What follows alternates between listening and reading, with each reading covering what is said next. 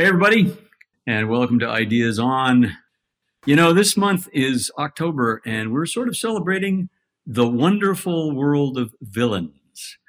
So, our villainous bloggers are on here today: Jared Wells. Hi. And Olivia Allen. Hello. And Duncan Kennedy. Hello. And I'm Bob Allen, and we're going to talk about villains. Olivia, tell us where you went here. Okay, so I'm a college student. In my classes and in my personal life and my life as a writer, I study a lot of mythology and folklore and religion. The definitions get kind of finicky when it comes to those words, so I'm going to say them all, but I think there's overlap. I find it fascinating, and I really love the stories. And so that was one of the angles I took with the blog I wrote. And also, I think especially, not necessarily especially nowadays, but in America right now, we are seeing it a lot if we are paying attention. And tensions are high this month. So there's the thing where narratives can be created to vilify groups of people, to trying to not be too political, but I think we get the idea. False narratives vilifying marginalized groups of people becomes a real problem. Anyway, I am a woman, so I wanted to go at it from that angle because I can speak to that. And so the study of women in mythology and folklore is really interesting. And sometimes it shows up in stories of the creation of womankind sometimes, where women clearly are established as the evil ones. The Pandora story, I suppose you could see it in the Eve story in the Bible, but I am not an expert on the Bible, so I'm not going to claim to have a lot of knowledge on that. But Hesiod's Pandora story is a time. And then sometimes there's figures. A lot of the times they represent things that are feared by people in my culture, at least. But I think death is something of a universal fear for humans because it's a mystery. And so a lot of death goddesses or death entities like banshees or other spectral beings turn into monsters and villains, and in modern folklore or in old stories, not in modern folklore, like modern fiction, comic books, video games. I think it's sad because these are great characters and fascinating and complex, and you lose the nuance. And it's interesting to explore why that happens, and it makes me mad because I really like these mythological figures. And on a deeper level, it's important to understand that oftentimes people who are painted as villains might not be. Great. Jared, where'd you go? Well, I also sort of was trying to wrap my mind around the definition of a villain. And of course, in storytelling, there's no more fundamental conflict than that of good and evil. And generally, the hero falls on the good, the villain represents the evil. But obviously, life doesn't work like that. There's not such binary terms that can qualify real human beings. And so when you get into fiction, particularly when it comes to very simple stories, especially like, superheroes, not so much nowadays, but sort of how you think of when Batman and Superman and all of that were at their beginnings. They were very clearly defined villains. These are clearly the bad guys. I mean, there still are today, but discussing what qualities about villains make them truly villainous, I think when you boil it down to the essential qualities, there isn't too much of a difference between a hero and a villain. It truly is a matter of perspective, as is very evident, I think, in life in many ways. In politics, it's a matter of where you see the good and where you see the evil. And I think villains become very interesting foils for people to compare themselves to, because if you're a hero, you're essentially hopefully doing the right things for the right reasons. If you're doing the wrong things for the right reasons, I guess you would be called an anti-hero, which personally I tend to like more than villains. But struggling with those terminologies as a writer is something that it always causes me to re-examine how I think about building characters. And I think that around Halloween time, it's great to take a look at your favorite villains and see how you can find new character traits and ways to paint morality in not such a black and white way. Cool. Duncan, where'd you come from? I came at it from more of a standpoint of due diligence in terms of character development. Just because somebody does bad things doesn't necessarily mean that they are a villain. They may qualify them as a bad guy, as Jared mentioned, but looking at the James Bond movies, for instance, there was a long string of them where there was a different bad guy in every James Bond movie, especially in the 80s. And we never had enough time to really get to know them, nor really care about their master plan to destroy the world. They were just this foil for evil, but they weren't really a true villain, or didn't get to that upper strata of us understanding enough of their character, whether it's depravity or a twisted, warped view of the world or whatever it was, that was their motivation for them to be that bad. And many times it's not so much that they want to be the worst person in the world or they want to do the worst things in the world. It's that they have a twisted view of what the world has done to them, or a twisted sense of unfairness for what has happened to them in their life, that they are now expressing this anger, this violence to other people.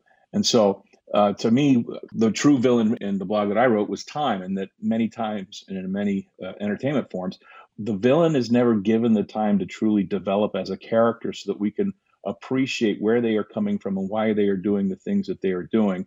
And when we get that, it's often that the villain isn't really that much different from us, or we might not have done, or we may have chosen a similar reaction to what was the crucible moment that they switched from good to evil, or whatever it may have been that flipped the switch that started this antisocial behavior or whatever they may be doing. And so in many ways, a lot of the bad guys and villains that we see in entertainment, whether it's movies, TVs, I know it's a time compressed format, so we don't have that luxury like we do in books and other long formats where you can really get into that depth of character development. But many times it's just they're disposable bad guys. And so we're really just watching them being in charge of the bad guys, or being the head guy of the bad guys, but we're not really getting a chance to appreciate them being a villain with a motivation that suddenly gets to the awkward side of ourselves, which is, wow, I in another life, I could see myself being that angry or being that frustrated or being that twisted or warped. And as closer as it gets to something I might consider, then that's the true discomfort. And now that's the real relationship that we have with the villain, capital V, is that we're starting to see some of ourselves in their background, in their backstory, in the decisions that they make. And we feel uncomfortable with that, not because of what we see, the destruction that they're doing on the screen, but because we're getting uncomfortable with how closely we're able to start to relate to this person.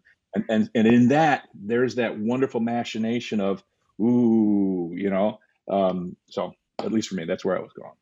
Yeah, it's interesting. So I guess I can bet cleanup. I mean, it's fascinating to me too that we all kind of came at this from one similar point of view, which is, villain, not as easy as you think, not as simple as you think. Maybe I chose to write about Caliban, who is the miscreant critter who lives on the island of Prospero in Shakespeare's Tempest. He's always fascinated me as a character anyway, even in the way Shakespeare wrote him, because right from the get-go, he's described as, vile and an animal, and art thou a fish or art thou a man? But Shakespeare very carefully wrote scenes where we're very, very touched by him. It's like, hey, how come you're treating him so bad?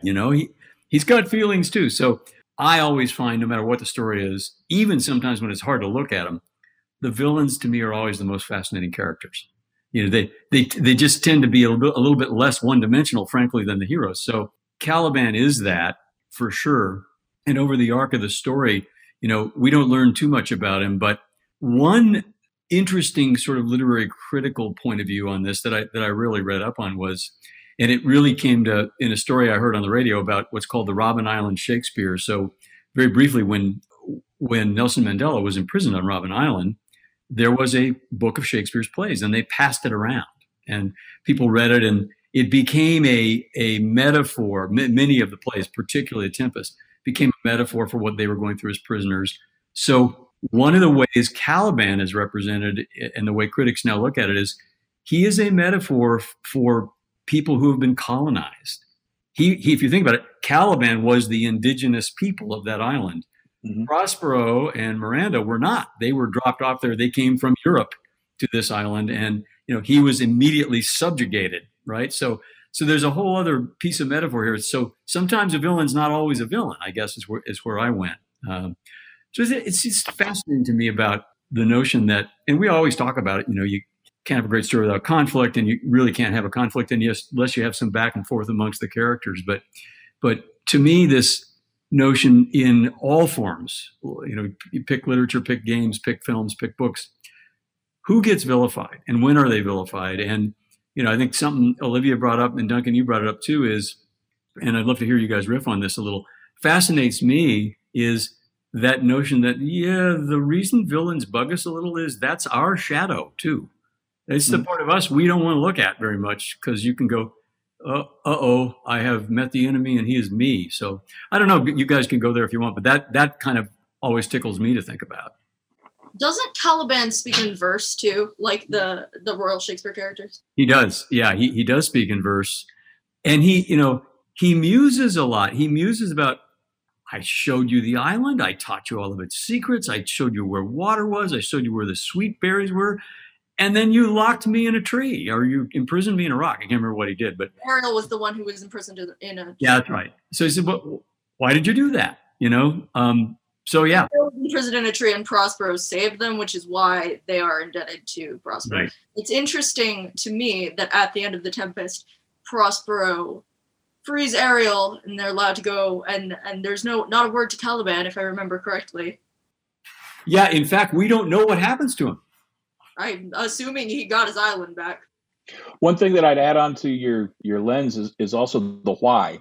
Why does this villain exist? If it's a morality play, then you're really just, you're demonstrating appropriate behavior for the audience. And so you really want that shallow bad guy just because you're saying, don't behave this way. But if it's more of an exploration into the human psyche or the complexity of relationships, then the delineation really gets grayed out. And that creates that wonderful space of discomfort, as you were saying, where, we have met the enemy and the enemy is me. So, I think a good part of it is, why are we communicating this story? And within that, there are some boundaries of why the villain exists and how rich that character can be.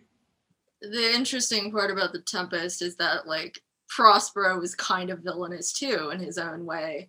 Absolutely. He does not behave well a lot of the time. He's a very manipulative guy. I mean, if you look at Song of the South, I know it's culturally insensitive and it's out of place, out of time. But, if you really watch the movie, the bad guys are the parents. The bad guys are the landed aristocracy, exactly, and right.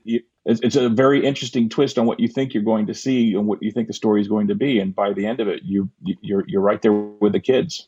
So to add to the complexity theory a little bit, if you think about current day villains, so Vader or Thanos, I mean, they got where they were because some bad stuff happened to them. So there's a kind of a karmic thing of, okay, yeah, I'm a bad guy, but let's not forget, I went through some very hard stuff and I had to process it somehow. So I am the way I am for a reason, right?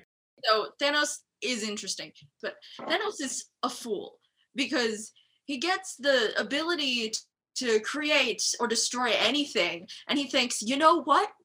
I can save everything by destroying half of the universe or whatever it was, instead of just, you know what, I can make more resources because I have unlimited power now. If you're going to be a god, be a benevolent one. Well, yeah, maybe. I mean, but look, real life corollaries. It occurred to me when you guys were talking a minute ago. I wonder, because, there are villainous characters in real life too, right? And who they are, yeah, from your point of view, it depends on your lens. One person's villain is another person's hero, particularly. We've been dancing all around politics, but since it's so prevalent right now, it's an easy place to see that. I rode my bike today, and you can ride through a neighborhood and tell who thinks who's a villain. So I just wonder if you look at the fables that will come out of our era 100 years hence. I wonder how all of this will play out in terms of the way new villains are created. how does that go forward? Ask Christopher Columbus. Yeah. Great example, Duncan, who was, when I was a kid, which was, granted in the Stone Age, but, we got a day off of school, and what he's studying in 1492, Christopher Columbus sailed the ocean blue, and he came and discovered America. Yay! He came over and made everybody sick and opened the door to Europeans coming, subjugating an entire people who already lived here, which, by the way, we still don't talk about today in this country. We don't talk about the great American genocide in this country. He was a bad guy. He really was a bad guy. And well, in that note, it's interesting because, of course, they always say that the victors always write the history books. And when you're looking at a subject like Columbus, in my blog, I specifically called out George Washington, actually, because back at that time and in American history, he is canonized as a deific figure. Somebody who was right and just in every way. Clearly, he had a lot of things that by today's standards, by any standards, are not to be celebrated and are not to be recognized. But in his context in the time, thinking about how the British spoke about him during the American Revolution, he was a traitor, he was a backstabber, he was a murderer, he was getting rid of a government that they made themselves out to be one that was one to be respected and one that should stay around. But to this day, I don't know that British people still hold a grudge against George Washington. I don't. Perhaps they do silently, but I don't know if it's there. But going back to the notion of time, I wonder if, in a sense, time can also erase villainy in some cases when the perceived good outweighs what in only contextually was considered evil. Yeah. George Washington is not standing next to Oliver Cromwell. I didn't think of that. Yeah. Well, the other one too is and I think we all touched on this in one way or another. But Olivia's notes about some of these classic mythological villains. No great villain is all villain. They aren't villains. Well, they're not. They are, but they aren't always. So sometimes they're villainous, and sometimes they're not villainous. And I guess it also kind of depends on which side of the battle you're on. Yeah. Or moment in time, you've got benevolent gods doing terrible things to innocent people one night, and the next night they're saving the world. Yep. If I'm gonna bring up Zeus, any villainous mythological character, it's gonna be Zeus, man. Or Kronos. You know what? Kronos ate his kids. Zeus. We're not gonna get started on Zeus because I could go off, but like the men in the Greek pantheon, I will say, problematic. No one knows about Hera, about how she was abused, and now she's just painted as this jealous wife. Like, it's not great. But also, it's interesting how real world, again, we don't just have historical figures that are larger than life deified characters. We have historical figures that are larger than life vilified characters, like Hitler and Henry VIII.